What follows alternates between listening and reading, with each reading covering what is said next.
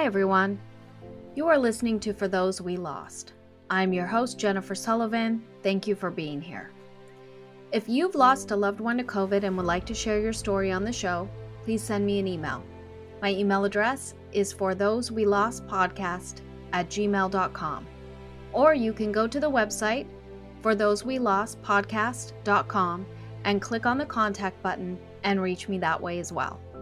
This show won't ever have a members area or episodes that you have to pay to listen to, but there are expenses to hosting a podcast. And if you'd like to help, you can support this show at buymeacoffee.com/forthosewelost. In this show, people share their stories of losing a loved one to COVID. As the pandemic continues, many of us feel the weight of the world wanting to move on and the pain of our loss that holds us tight. For us, there is no avoiding the ever-present reminder that we lost a loved one to COVID. It is with us every day, everywhere.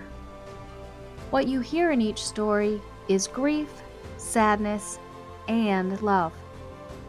We will more than likely talk about the vaccine and maybe a little bit about politics, and you may not agree. But I hope you'll keep listening.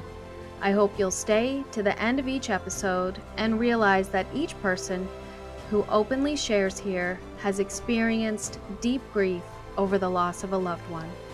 And that's something we will all experience. We all love someone, we will all lose someone we love, and we will all grieve. These are the stories of those we lost to COVID.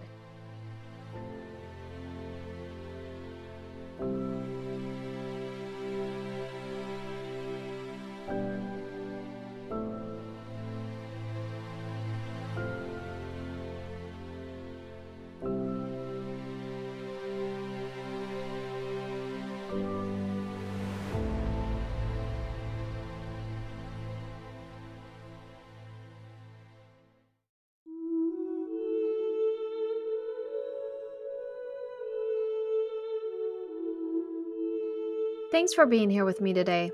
I've got a wonderful show coming up for you. Today, I'll be talking to Joni in Arizona.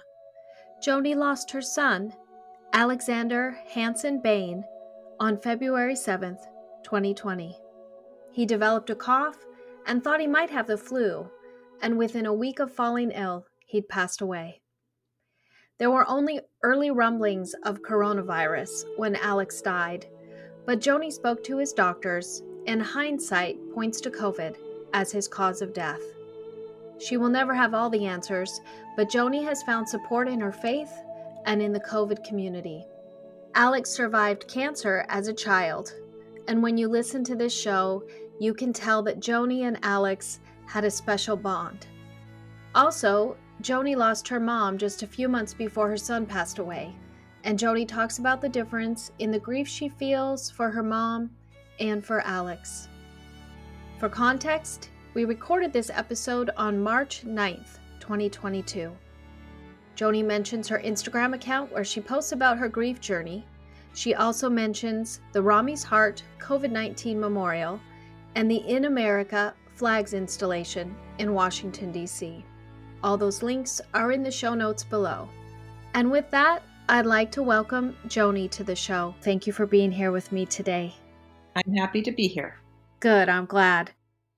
So usually where I start is March of 2020, but I know that your story about your son Alex started earlier than that. And so what I'd like you to do is start where you need to tell your story. I know it's back in February, and talk about your son and just walk us into how it all started.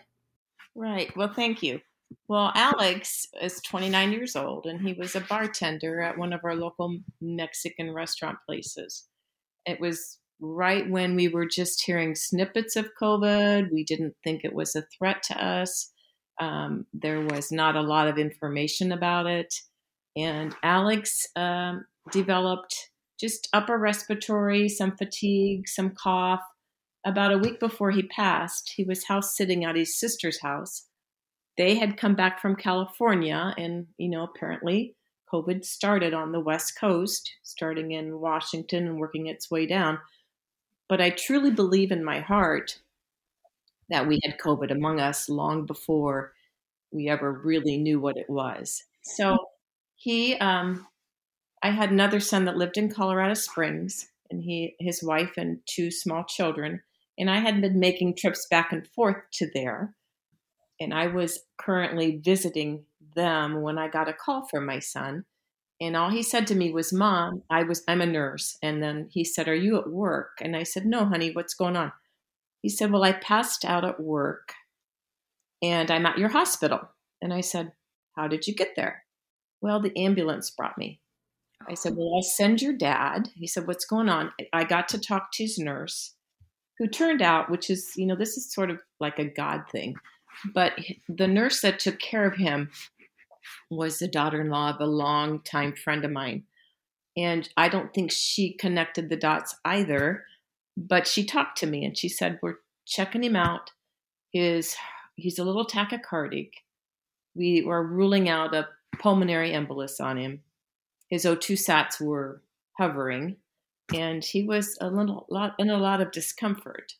So I sent his dad there, and then I worked very fervently to try to find a flight back home in the middle of the night.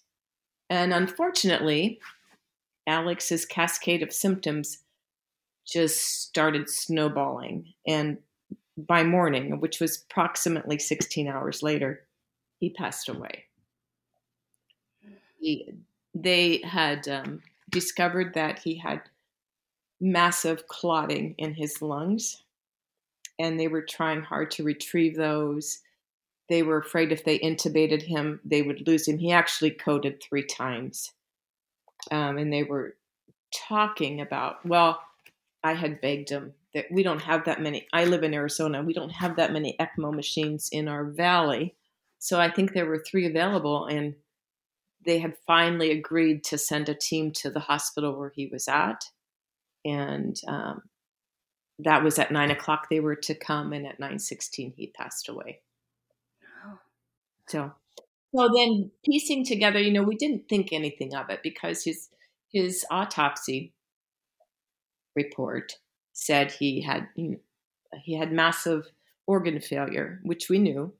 Mm-hmm. And then my husband and I were just watching the news because every day we learned a little bit more. Every day there were more numbers.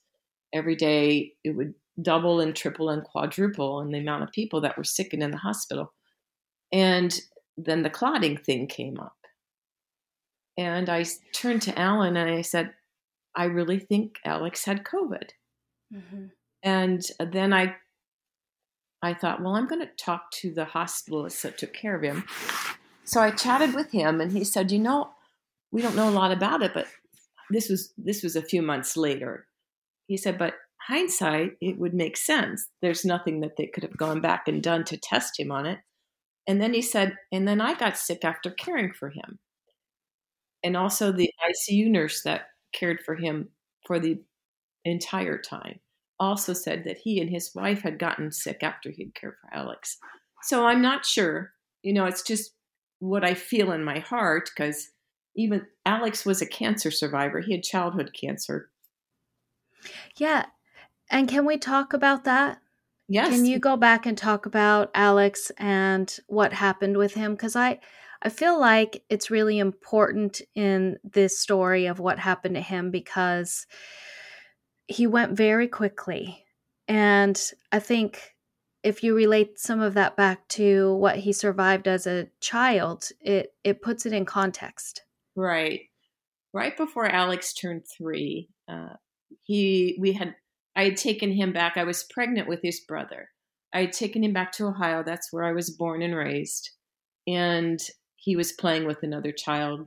They were playing around, and he took a tumble off of like a riding mower in their backyard that was not being used. And when he came home, he started complaining. Of course, he's not 3 yet, but his appetite was off. I had to make him sit there and try to force him to eat. And then he would have these episodes where he couldn't walk, where he really couldn't walk. So we would go into the pediatricians. They were thinking maybe he had juvenile onset of rheumatoid arthritis. And they would do blood work. And he was a chubby little kid, so that alone was traumatic, to poke him. So turned out that this was like every couple weeks he would do this. And finally, on the third week, his sedimentation, which is one of the markers for rheumatoid arthritis, had quadrupled. So they wanted to come in and do a bone biopsy on him. So he was inpatient.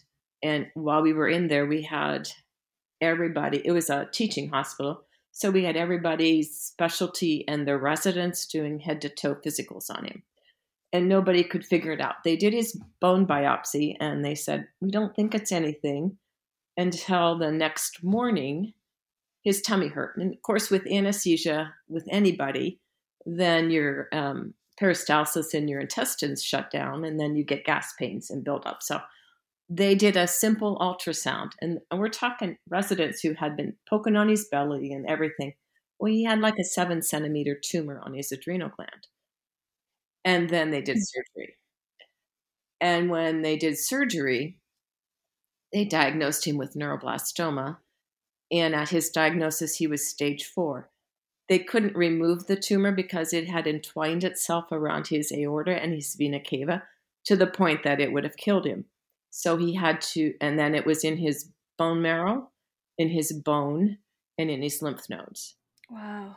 So he had to undergo radiation and chemo until we could shrink that tumor back. And then they went in and they thought they removed like 99% of it. But back when he was diagnosed, the treatment for neuroblastoma, they were still trying to figure out it's aggressive cancer. So they were trying to figure out the most aggressive form of treatment for him. So we were on a study. And our study part was we harvested his bone marrow in LA, California. And that was to be kept for a bone marrow transplant because that was the ultimate.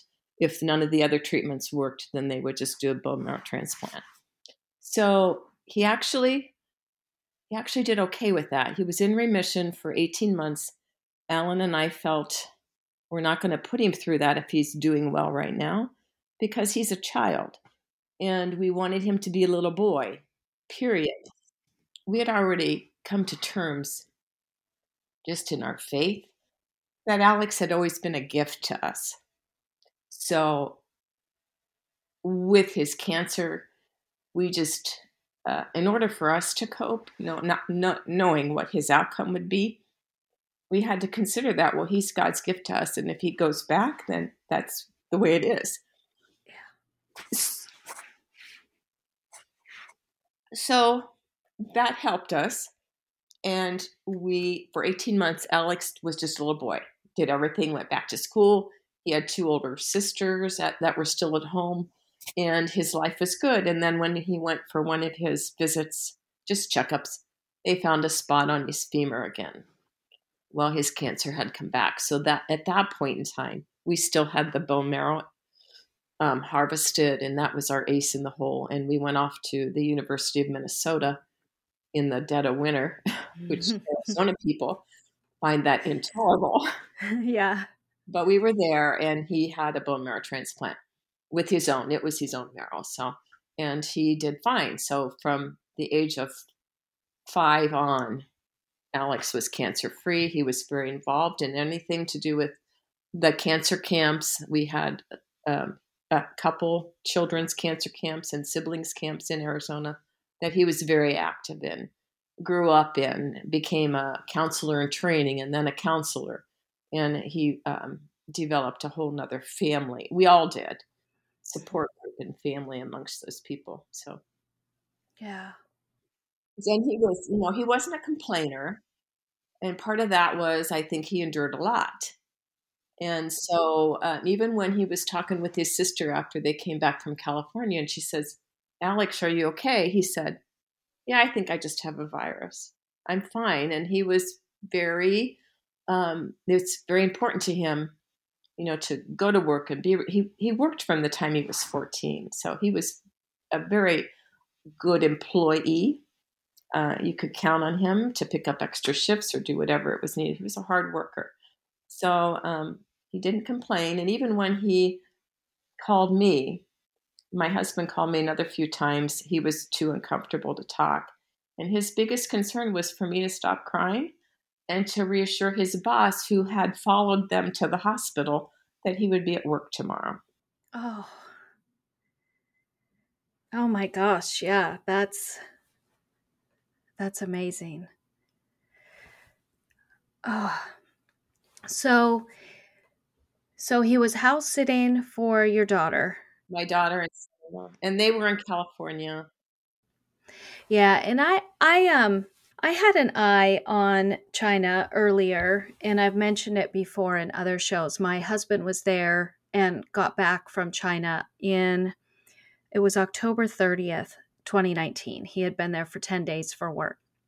We have friends over there. He knows people through his business over there. And when things started to really ramp up in January, basically the beginning part of January, we were texting them and, finding out how they were and what was going on.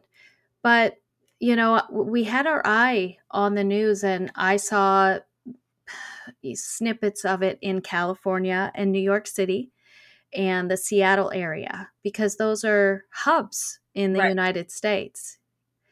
So he was house sitting for your daughter and got a cough, and then he was at work.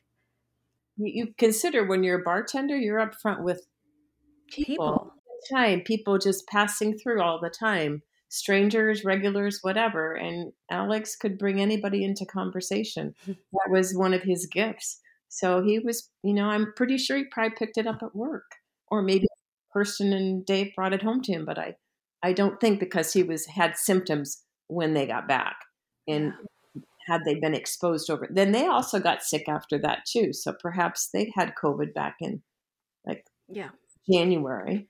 And there was no way really to test for it back then. There was no testing. And then even when they came about testing, there was so much misinformation or just confusion about who gets a test, who doesn't get a test. No.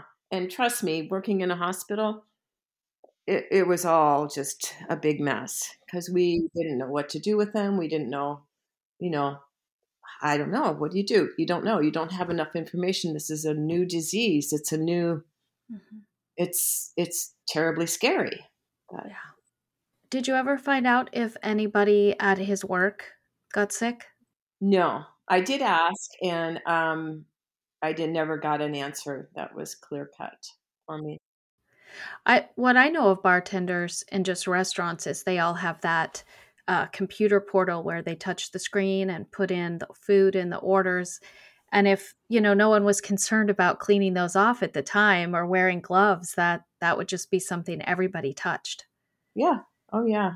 Well, when he went in, he just deteriorated so fast.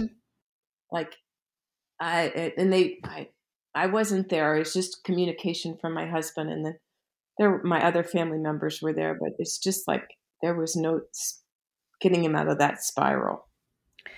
So he fainted at work or passed out at work and was taken by ambulance, and he actually wanted to go to your hospital, not the hospital that was closer. Right. He wanted to go to my hospital. There happened to have been a nurse in the restaurant that was able to see him immediately and call 911. So that was another God's covering. And then he asked to come to my hospital. And even though there was a hospital in the same umbrella of where I work that was closer to where he worked, but if he had gone there, we would have just been another person. We would have just been another trauma. And there would have been nobody to gather up my family and care for him. Yeah. Yeah. Can you give a timeline? I know you said it was very quick, but from the time you got to the hospital, and you're in another state, you're in Colorado and he's in Arizona. Then I think there was only an hour difference. I'm pretty sure I got my call around 7:30 at night. And by 9:16 the next morning, he was gone. Wow. That's just so fast. It's like it got into his body and just went everywhere. His left lung was full of clots. And his heart, I think he had clots in his heart too. So there was just, he would have had to, and if he had survived, well, code number 3, had he survived that, he would have had to have a lung transplant in order to just live. And I wanted him to wait until I got there, but he didn't wait. So when I'm on the other end, and it feels like, you ever watch that Trains, Planes, and Automobiles, that movie? Oh gosh, I haven't. Oh, it's a comedy, but they're trying to get across country and they're doing it any way they can. And that's what it was like for us. I was trying to book a flight for my son and my grandson. My daughter's in the Air Force or Army, but she couldn't leave with us. But my youngest son and his son, they needed to come back with me. My husband just said, "You guys need to come now." And so we had to, I think I made reservations with 3 different airlines. Finally, I was able to get a flight out of Denver, which was an hour and a half drive for Emily. And the day that we left, which was like the next morning, there was a blizzard, a whiteout blizzard in Colorado Springs in Denver. And Emily had never driven in snow. And John wanted her to drive because she's going to have to drive herself home. So you couldn't see the road. And then she learned very quickly not to brake. And then on our drive there, I got a call that he had passed. So then you all got on a plane and wow. Wow. Yeah. And then when we got on the plane, of course, we had to pick seats and they were all the way in the back, but we flew Southwest. And thank God I had John. Midway through the flight, I finally called one of the flight attendants and I said, "I need to ask a favor. I need, when the plane lands, if they just let us deplane first." So he said, "I'll see what I can do." And everybody waited.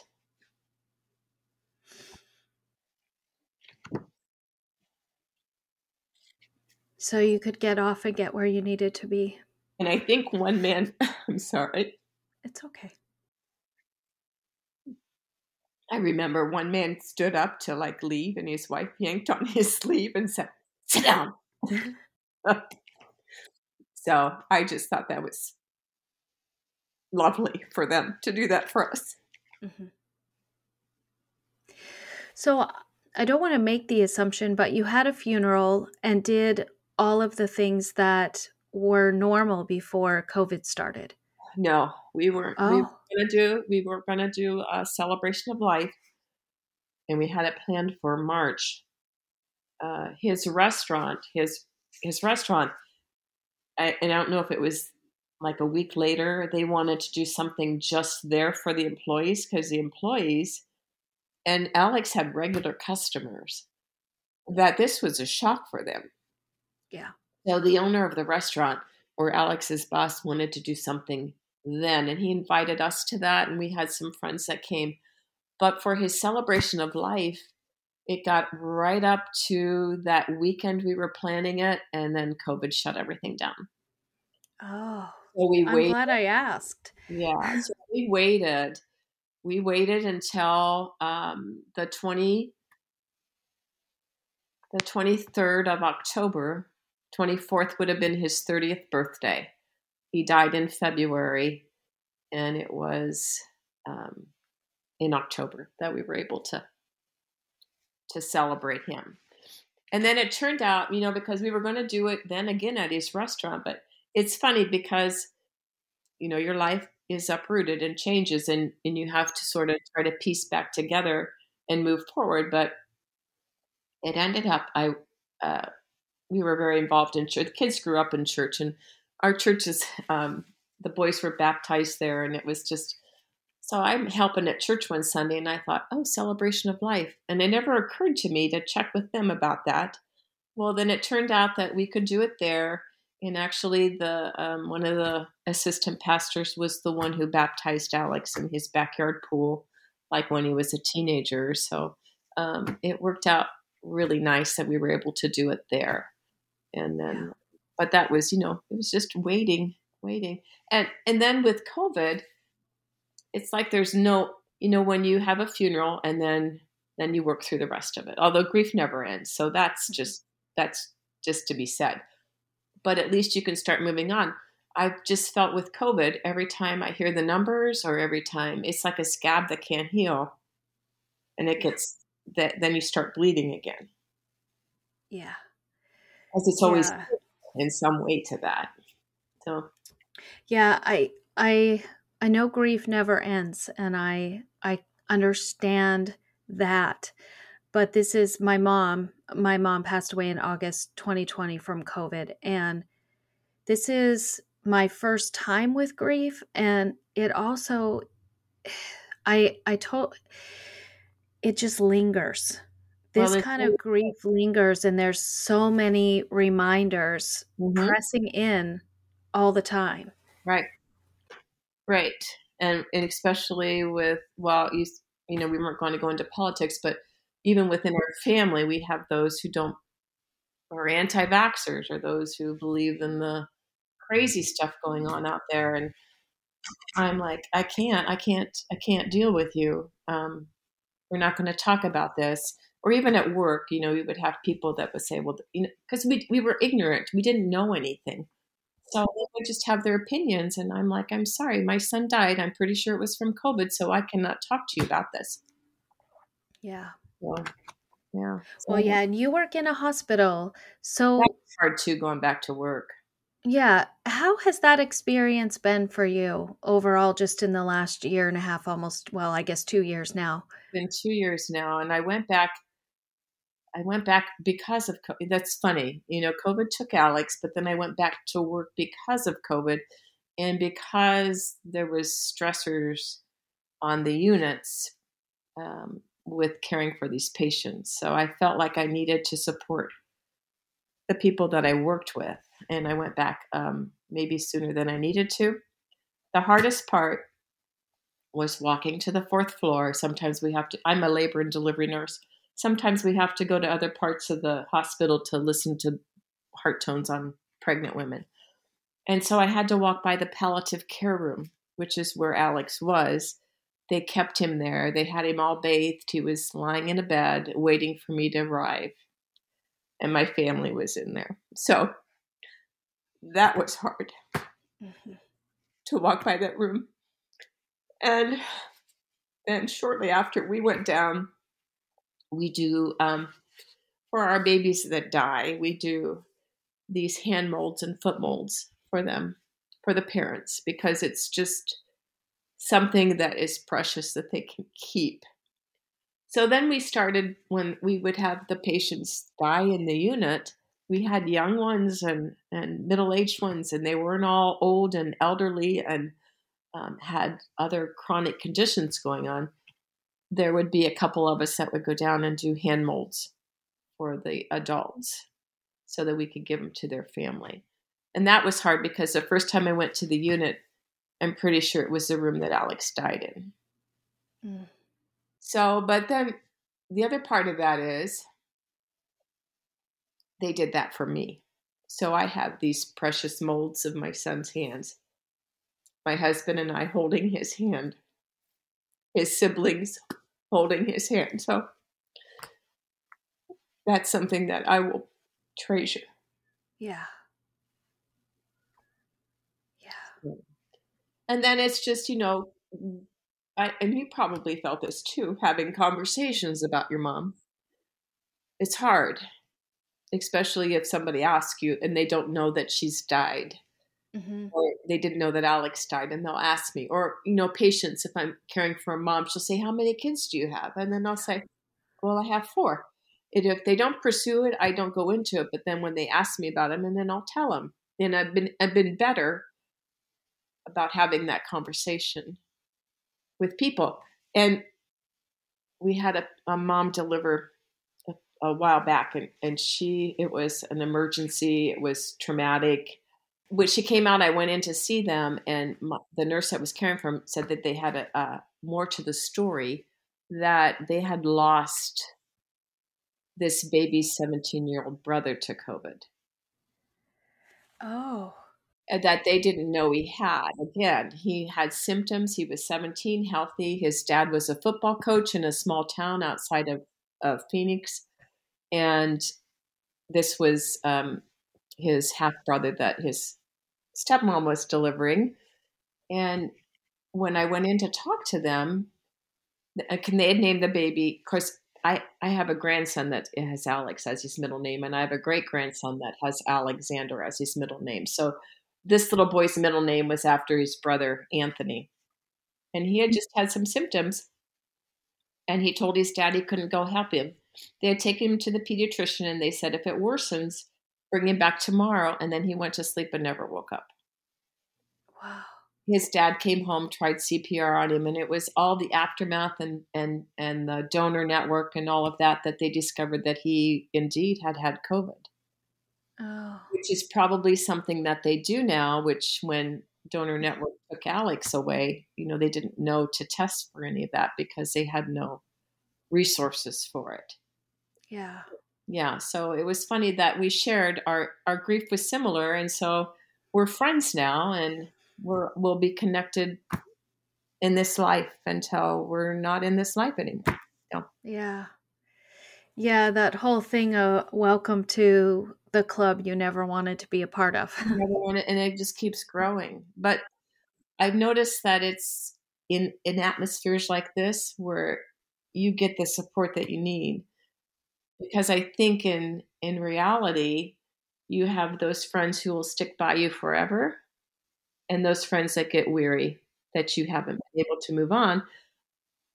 But even though you're moving, just maybe not quick enough Yeah. for them, or they're just too uncomfortable with the whole conversation. But I want to honor his name every day. I want his death to mean something, or to him to help others through all of this. Yeah, I think that some people in our lives really do want to move on. And I'm using that specifically where, we are moving. You and I are moving, others who've lost someone, and people are impatient with where they think we should be in our grief. Right.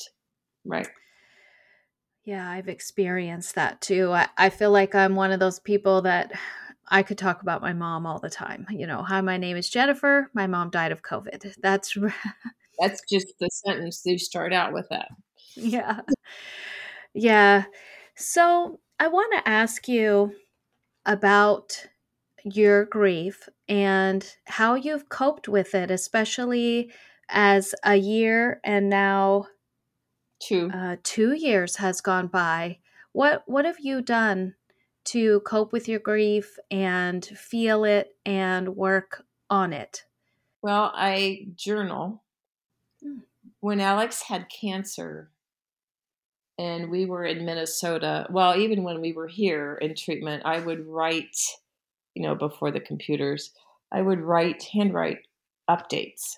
And then I would copy them and send them by mail to family and friends so that they would always be in the loop. So, and then I've kept those letters.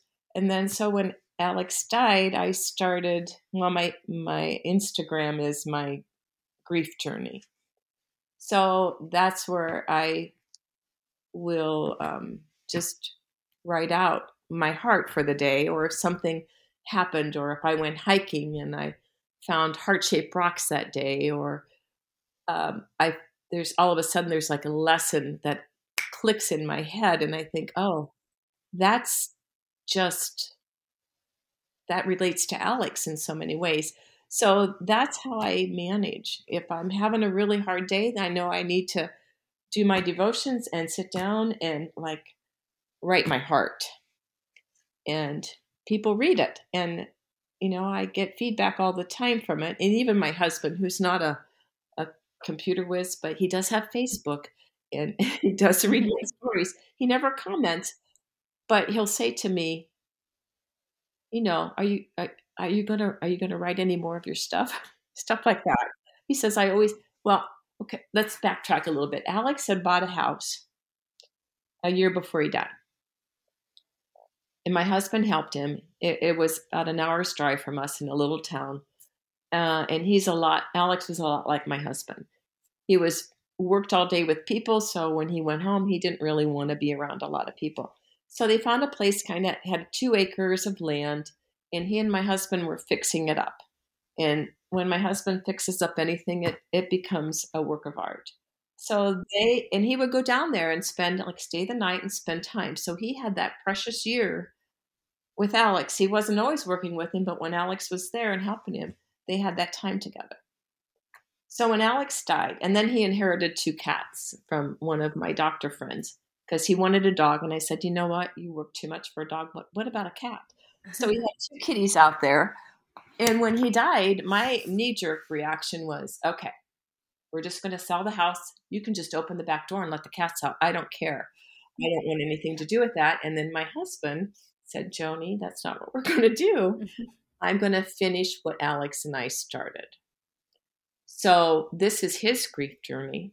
That's what he does. He goes down to Alex's house and he works, and he is transforming that into the place that would have made Alex really happy. And then it turned out that this summer, when I was visiting the kids in Colorado, they said, we're going to stay here after Emily's out of the Army. And I said, if you're going to stay in Colorado, we're selling everything and we're moving. So we sold our house last week. And wow. I know, in 6 hours, actually, we sold our house. It was my goodness. And now we're doing inspection stuff, and it's making my husband go crazy. So, and then we're going to move into Alex's house because it'll be 2 years in August that we will have owned that outright, and then we'll sell it. Yeah. Now, I wasn't able to go to Alex's house for that first year at all. I couldn't. I didn't want anything to do with it. And even the times that I did, I was like, I got to leave. It was just too hard. But now I'm going to live there. I'm going to live there for the next several months. And I said, maybe this is the full circle that he wanted us to have. So to come to terms with it before we move on and start a new chapter in a new state. Yeah. Are the cats still there? Yeah, you know what? And that's another thing. We brought the cats home. Well, this is funny too, because the cats, I think they were strays. They were brothers. They are kind of a different breed of cat where they have an extra toe on each of their front feet. Almost like one has an whole extra hand on his paw. Wow. And they're not very needy, but so Alex had them out there, and they came from a really big house into a small house. And he says, Mom, I think maybe I only have 1 cat. He says, I don't know where they are. I don't ever see them. Well, they were hiders. And with that extra digit on their front paw, they had the ability to open up doors and go in, and then they would close the door behind them. So sometimes he would open a door and there would be a cat. And he said, oh, okay, I have both cats. And then eventually they would just come out and got used to him and would hang with him and sleep with him at night. So they were his buds. So we brought the cats home, and we have a barn, and then they went to the barn. That's where they lived. So, and then we have animals. So we're going to have to move animals up north. But when we sold our house, we have an old blind goat that needs to stay here. And we have a bunny that needs to stay here. So the buyer said, yeah, we want them, but they wanted the barn cats. And I said, you can't have them. They're going with us. So when we were looking, my husband and I were up there last week, and we were looking at houses, and we must have looked at 8 of them in 2 days. The first one I loved, and I said, we need to put an offer on it. And then I woke up panicked, but it didn't have a barn. We need a barn. We have horses, so we need a barn. And it was at the top of our price range that we wanted to spend. And I woke up at 2 a.m. panic saying, we can't, because there's no place for the cats to stay. So it was me who said, let the cats go out in the desert and be eaten by coyotes. And all of a sudden I'm turning down a house because there's no place for the cats. So I'm thinking, this is kind of comical. So they're going with us. They're going with us. Good. I'm glad. Have you become part of the COVID community with memorials? Yes. And what have you done? Well, I actually the Ramus. Is it Ramus? Ramus Heart. Ramey's Heart. Yeah. Maybe, yeah. She posted Alex's story, and then I had a midwife friend who visited There was a COVID memorial in Washington with the flags, the little white flags, Yeah. and so she placed a flag for Alex, and she asked me she texted me and said, "What do you want me to write on it?" And so I gave her a little message to put on that, and then I believe he has a stone somewhere that they made for him. Mm-hmm. And overall, you feel that the community has just been open and accepting? Of Alex, or Yeah. yeah, oh yeah. In fact, I was and I don't know if you want me to read. I told you Alex was part of the cancer community, and loved it. And the other day, one of his old counselors had she had posted something that she found that Alex had written for her, and he must have been. He wasn't a counselor in training yet, but he was working on that. And I said, well, this sounds just like him. But he wrote her this little note. And then they decided that maybe what they should do is get all the archives from camp in the past and do an Alex. Well, on Facebook, he went by Alexander Beaverhausen because he wanted to be anonymous. He was just a crazy, funny kid. He also, one of his April Fool's jokes to his friends as an adult young man was that he was a single father. He had a baby. He borrowed a friend's baby and took photos with it, and said that he had inherited a baby, and the baby's mother was in rehab, and he was going to raise this baby. So it must have been 6 months, and I was in on it with him because I would just, I played along. For 6 months, his friends really thought he did, and then some of them were a little upset with him when they found out that no, it wasn't really that at all. Oh, wow. He sounds like a character. He was funny. He was just a funny guy.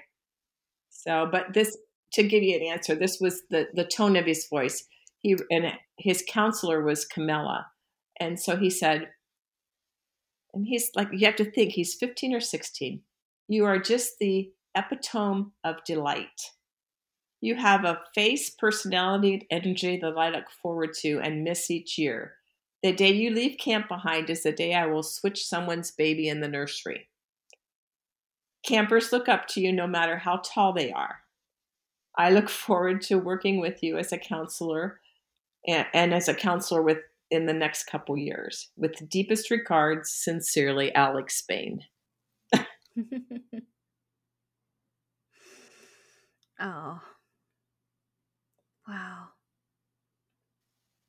To say we miss him is an understatement. Yeah. What do you miss the most? Is there one thing in particular that you miss the most about him? He would start every conversation with a really awful joke. He would say, "Hey, Mom, if you had a choice between like two extremely disgusting things, which would you choose?" Riddles. He was a riddle guy, and he loved games. And then we would have game night, and he would do family game night. But Alex liked games that required deep strategy and thinking, and he would try to pull me into those. And I'm like, I have no idea what's going on. So he used to be very patient and but yeah, that was his thing. He loved his family, and he loved his friends, and he had a whole Dungeon and Dragons crew that he ran. And so his friends loved him. So that's the part that I love most because, as a mom, you kind of keep your child, even though they're grown up, in this whole, they're my child box. And you don't realize that they have different rooms of their lives that include other people. And maybe you never knew about that. So the stories that they share with me over time, that's what's special. When he died, it was a few months later. I got a message from a girl that he was in grade school with. And I remembered her. I would go and help out in their classes all the time. And she was a little Hispanic girl, and she ended up moving back to Mexico. And she said, she started her message. She says, I'm not sure if I should be writing this to you, but I feel that I need to. She said, I had this dream and it startled me. I woke up crying, and then I searched you on Facebook, and then I found out that Alex had died, and then I realized that's why I had the dream. But she dreamt about Alex. Oh. She says, I think that he had a crush on me in like third grade. There was a Valentine that he had put on my desk, and then the biggest grin on his face when she read it. So she said, there he was, and we were in a crowd, and he was in his military clothes. He was in ROTC at one point at U of A. And she said, we were going through and talking, and he had a hold of my hand, and then all of a sudden I lost him. We were in a tunnel, and when I got out to the other side, there he was again, but this time he was dressed in a brilliant white. And he came up to me and he said, everything's going to be okay. And he gave me a hug, and then he was gone. So I read that, I think, 1,000,000 times. Yeah. And I can imagine you love all your children, but he holds a special place in your heart because of what you went through together when he was a child. Oh, yeah. Yeah. Yeah. I'm in the room, I'm in my husband's office right now. And, we've taken most of our personal belongings down, but his ashes are in here, and there's pictures on the wall of the Phoenix Suns gorilla when he visited him at the children's hospital, and just like a gallery of childhood to adult pictures in here. So he's everywhere. Yeah. I want to switch gears just a little bit. You're in Arizona, Right. and I kind of want to get your sense on how you felt about everything that happened regarding COVID in your state. I hated it. I hated it. You hated it. Can you talk a little bit about that? Well, it's just it's politics. It all boils down to politics and the narrative coming from the former person that was in the White House. And then just, this can't be real. And then even at work, we would run out of stuff. So hospitals have JCAHO that comes every year and tells you what you need to do and what you don't need to do, and and then they're upset because you have a water bottle at your station, but we didn't have enough PEs, personal protective devices, so you wore your N95 for a week or more. Yeah. And you didn't have enough hat covers to go back to the OR, so all of a sudden the rules change. You can wear your own. So it was just like, oh my God, this is making me insane, because all of a sudden we're just kind of piecing together care and not being consistent in anything.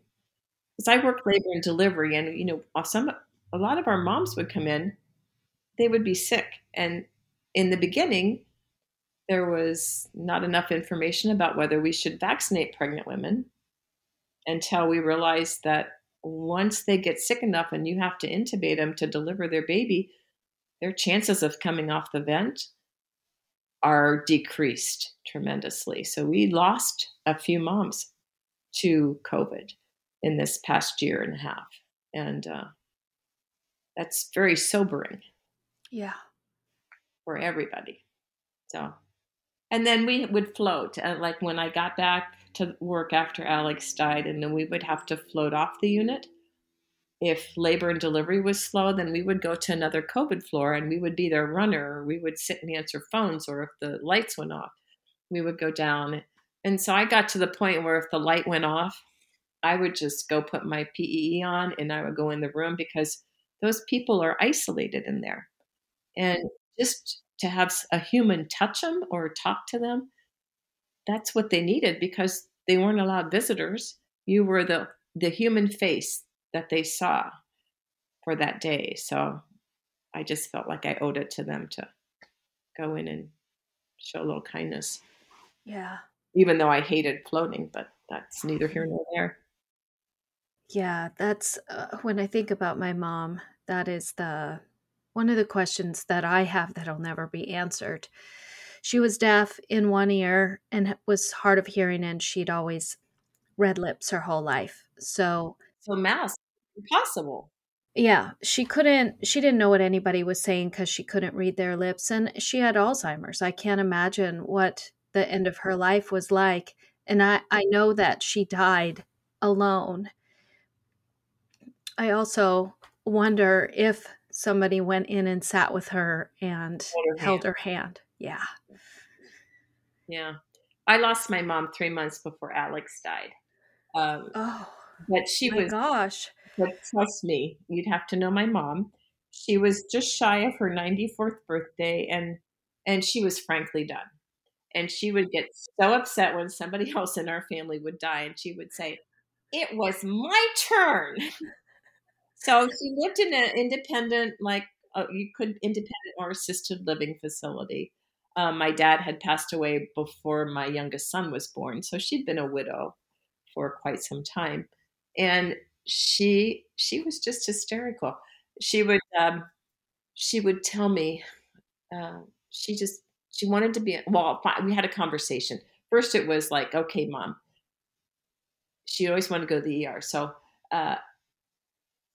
If do you want them to do heroics on you? There was one day where I said, you really do need to go, the firemen need to come and get you, but let me ask you this again. If this is your last day on earth, do you want it to be, or do you want them to work very hard to keep you here? She says, I'm ready. So, but she stayed, she came home, and then she figured out if she just stopped eating, she could get into hospice. Mm. Didn't realize she was. We worked that. We even interviewed with hospice. No, she's too healthy for that. Maybe palliative care. No, she's too healthy for that. And then she just kind of stopped eating. And one day I took my scale with me and weighed her, and I said, "Oh my God, Mom, you've lost 10 pounds in a month." And then she perked up. I have. Well, that was a way she could get into hospice. So that's what she did. So we had hospice, and they would come and see her. And then Emily was graduating from boot camp, and she was in South Carolina. And I talked to my mom, and my mom was hard of hearing too. But when I was whispering on the phone, canceling an airplane trip I had planned, she could hear my whispering across the room. So yeah, she was a funny girl. But I told her, I said, no, I'm going to go to her graduation, and then I'll be back. And when I come back, we had arranged for a group home with like 8 women. One of them she knew that had a spot for her. And I said, we're moving in there because you cannot just be in your apartment, in your Barcalounger, and die here without anybody around you. So no, that's not going to happen. So I had friends, I had my husband, we had the hospice people. So she had somebody every day with her. And then I get a call when I'm still in South Carolina that the one little aide had come in, and she says, we just sent your mom to the hospital. And I said, she's a do not resuscitate, right? It's on her refrigerator. And she says, oh, yeah, right. I said, okay. So I called the ER and I said, my mom's coming over there. She's coming by ambulance, so she'll get in the back door. She's a DNR. And the nurse said, oh, don't worry. We'll just give her some fluids. I'm sending my husband.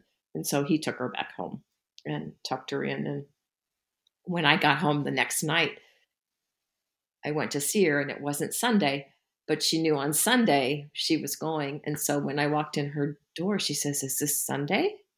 I said, yeah, Mom. She says, I don't want to go. And I said, I know, but we can't stay here. So she went.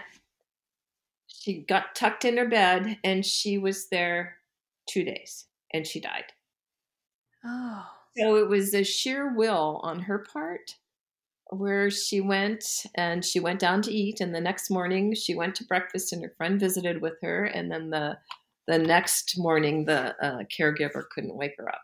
So we went in, and then it was my brother had time to get to Arizona from Pennsylvania, and we just sat there, and she was hard of hearing, so I just cranked up the church music and put it next to her ear, and we talked, and or I talked, I guess. And that was the only time I guess I could have her a single audience of her and listening and not interrupting me. But yeah, and then she just went to sleep, took her last breath. So I pretty sure she greeted Alex full throttle when he entered entered heaven. Uh, yeah. Yeah, that gives me comfort too that my mom's parents, I just I just sent out I don't pray very often, but I just sent out a prayer when I knew that it was bad for her where she was, that they were there with her cuz I couldn't be. You're right. You're right. My work gave me wind chimes for her. These beautiful, it's almost like organ music that you hear in these big cathedrals. So they are in the tree in the backyard, and sometimes they will just play with no wind. And so when they do, even my grandson would say, "Oh, that's he calls her, what do you call her? That's old grandma." He called her old grandma. Oh, that's funny. Her old grandma. He says, "Oh, old grandma's talking to me." And then I have a niece who she actually gets visitations from people who have, or dreams about people who have died that she may not even know. And she's had that ability for some time. But after Alex died, well, first of all, when my mom died, she wanted to come see me about 3 months later. And she said, she had a baby that I helped deliver. She says, "Max wants to see his Aunt Joni." And I said, "Okay, come on out." That wasn't her purpose for a visit. She said, "I had a dream about your mom." And I said, "You did?" And she said, "Yeah." She said she was like with a group of people. Some of them I knew, some of them I didn't. One of them was Alan's mom, who had passed away a couple years prior. And they were laughing and they were having a good time. And then she said, "Your dad came over." And he sat down next to her and took her hand. Mm. So I'm like, that's all I needed. And then she had a dream about Alex. And so when she came out, she told me, she said Pine Top was a mountain town that Alex's grandparents had a cabin. So every summer we would make several trips back and forth from there. And the kids always had a great time. So that was, and they had a big golden retriever named Sunny that loved on those kids. And so she says he was at Pine Top. We were at Pine Top, and I could hear him laughing. He had the best laugh. And I could hear Sunny, and I knew that Grandma was inside making pancakes or something, but that he was fine. Oh, I've had one dream about him, and it was basically that we just had a conversation, and he was, it's like a, "Hey, Mom, what do you think?" But it wasn't anything earth shaking. But I would love to have dreams of him, but I don't. Yeah. You have dreams of your mom? I've had a couple dreams of my mom. The one I remember most vividly, I had opened a door to a room and she was standing there and she said, "Hi, Jen," which my mom didn't know my name for the last few years that Right. she was alive. So that got me in the dream. She gave me a huge hug and then she said, "I have to go to work." And she got on a little moped, which she actually used to have, Okay. and she tootled away around the block, and that was my dream, and I woke up and I started crying so much because of the hug and then hearing her voice. But it was good tears, I'm Oh, sure. yeah. Yeah, I was like, "Oh my God, can I just go back to sleep and pick up right where I left off?" Yeah, exactly. Exactly. I have this bunny. Alex had, well, the boys both had the same bunnies. They had them for Easter one year. But when Alex went through cancer treatments, that bunny went with him. And so that bunny kept him from being sedated when he would have CAT scans or MRIs, because all he would do is just worry the silky part on the ear. He would hold very still at 2 and 3 while they did their tests on him, and then he would just worry that. So that bunny I found when we were going through things, and then when we were talking about because Alex was cremated. When we were talking about what do we want to send, they said you can cremate anything you want with him. They suggested the bunny. I said absolutely not. That bunny gave him strength. That bunny's mine. Yeah. So it's weird that a 67-year-old woman would sleep with a bunny, but that bunny sleeps with me at night. And whenever I travel, the bunny travels with me. And even my grandson, I gave him his daddy's bunny. So he even says, Grandma, did you bring the bunny? So they know. So, Yeah. Did you experience or do you feel a difference in your grief between losing your mom 3 months before Alex and your grief with Alex? Is there a difference that you feel? a big difference. My mom was more of a celebration Mm. because she had lived 94 years. She had an awesome life. She was ready to go. She wanted to go. And even though, you always need your mom, and I would, in fact, the wind chimes are perfect because that's my phone line to her. I would call her once or twice a day and see her 2 or 3 times a week. So that part is hard that I just don't have access to her anymore. But it was more of a celebration, and she was ready. And I know that, but Alex was not. That was just to rip my heart out. Yeah. Yeah, so unexpected and so fast. Yeah, can't grasp it even now. Yeah. Yeah. So I have one last question that I ask everybody, Sure. and that is, what do you say to people who tell you COVID isn't real? I pretty much am. I'm a blunt person, so I'm pretty much, well, my son died of COVID, so it is as real as it gets to me. It's very real to me. Well, and there were a few people at his celebrate. I mean, we have family members like nieces and nephews and in-laws that don't believe that COVID's real. And when the celebration came about, I'm pretty much not really paying much attention. I'm trying just to get through the day. But there were some of my close family members that weren't masked, even though masks were required at that point in time. And it's very obvious that well, I thought we were, they didn't want to, but then I don't even know if they did, but it was kind of an insult that I just went over my head that they ignored those rules, but not believing in that. But I don't know. I just say COVID is as real as it gets because until you lose somebody to it, it will never be real to you. And God forbid that you do lose somebody to it. Yeah. Yeah, And that's the double-edged sword, isn't it? yeah, you don't know. You don't know what you don't know. And just because you don't want to be vaccinated or you don't want to do this, that's just selfish, egotistic behavior on your part. Because trust me, you wear a seatbelt when you get in the car. You don't take a chance and go through the stop sign because it's the law. I remember being held by my hand and drinking that polio vaccine when I was a child and getting the smallpox vaccine in my arm. We couldn't go to school unless we had those. And I'm pretty sure schools still require vaccinations and exemptions. And then the other part that ticked me off was when we're required to get a flu shot every year. We're required to have our tetanus, diphtheria boosters updated. So when they wanted us to get the COVID vaccine, then all of a sudden we have all these people who are like, I'm not going to get that. I'm not going to get, because there was, maybe there's fetal parts in there or something from aborted fetuses. Guys, I don't know what to tell you. Just do it. But so and then there was religious exemptions. And then I'm like, I don't know.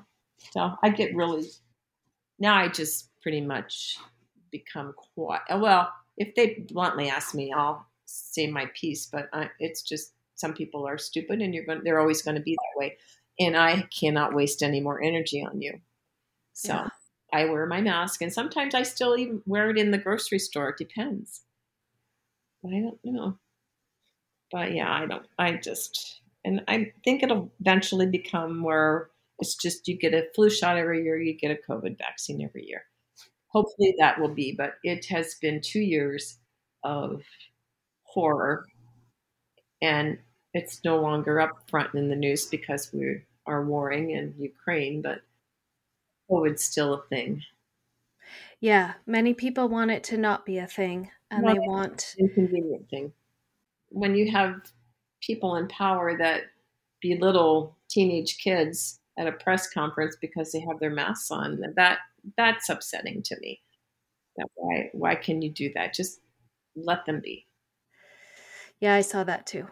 I have somebody who I'm going to be interviewing who is from Florida, which would be my first Oh, that would be Florida. a question.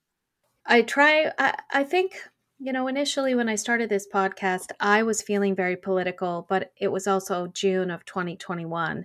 Right. And and the tone has changed. And It's changed so tremendously, which I think has taken a lot of the, I don't know, the back and forth, the meanness out of it. It's now just these are our numbers.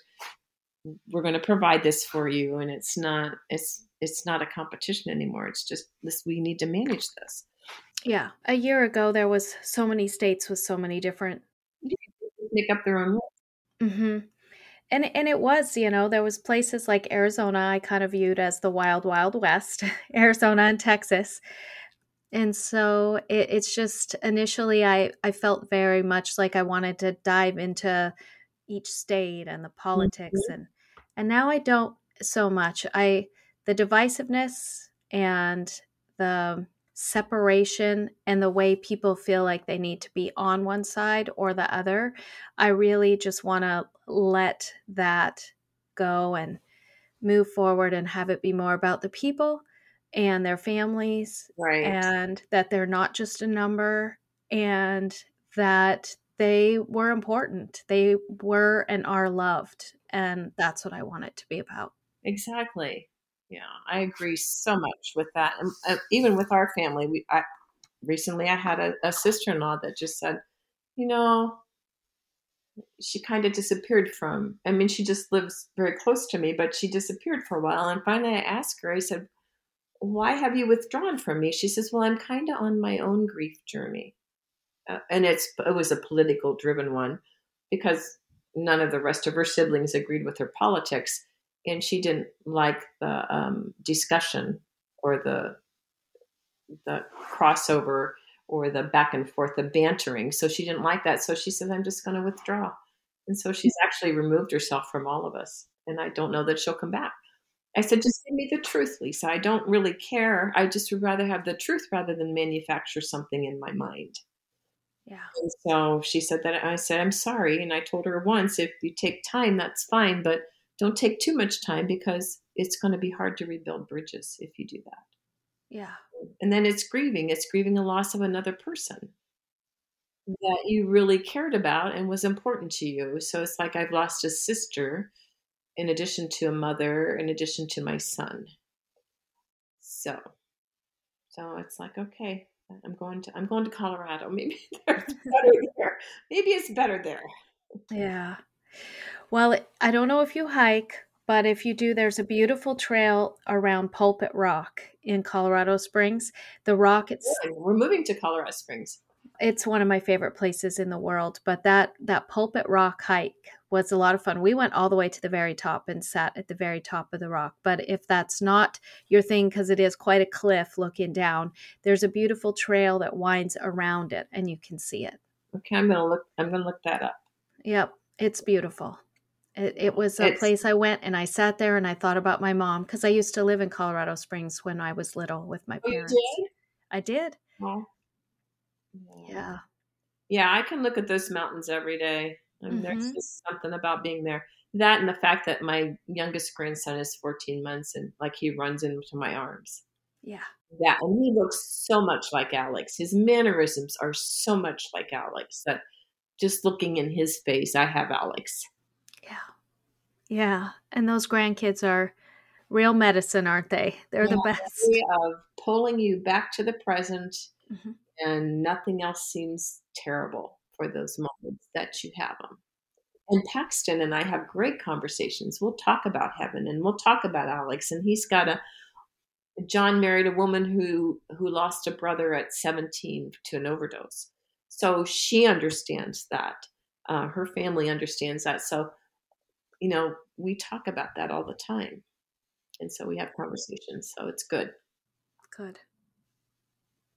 Well, thank you. Thank you for today. Well, thank you, Jennifer, for being patient with me trying to figure this out. Oh, yes. No worries. We got it done and here we are.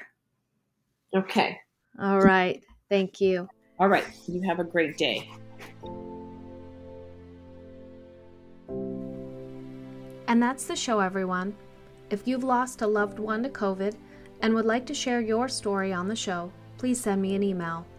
My email address is forthosewelostpodcast@gmail.com.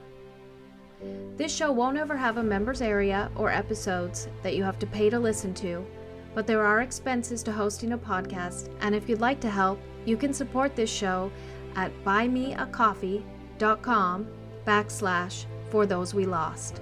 The link is in the notes below. If you like this episode, please share the show. Share it with your friends, share it on your social media, and once you've done that, rate and review this podcast on your favorite listening platform. And then go rate it on Apple Podcast, because that's where most of our new listeners come from. Ratings and reviews are the main way this show finds new listeners. So please share the show. Until next time.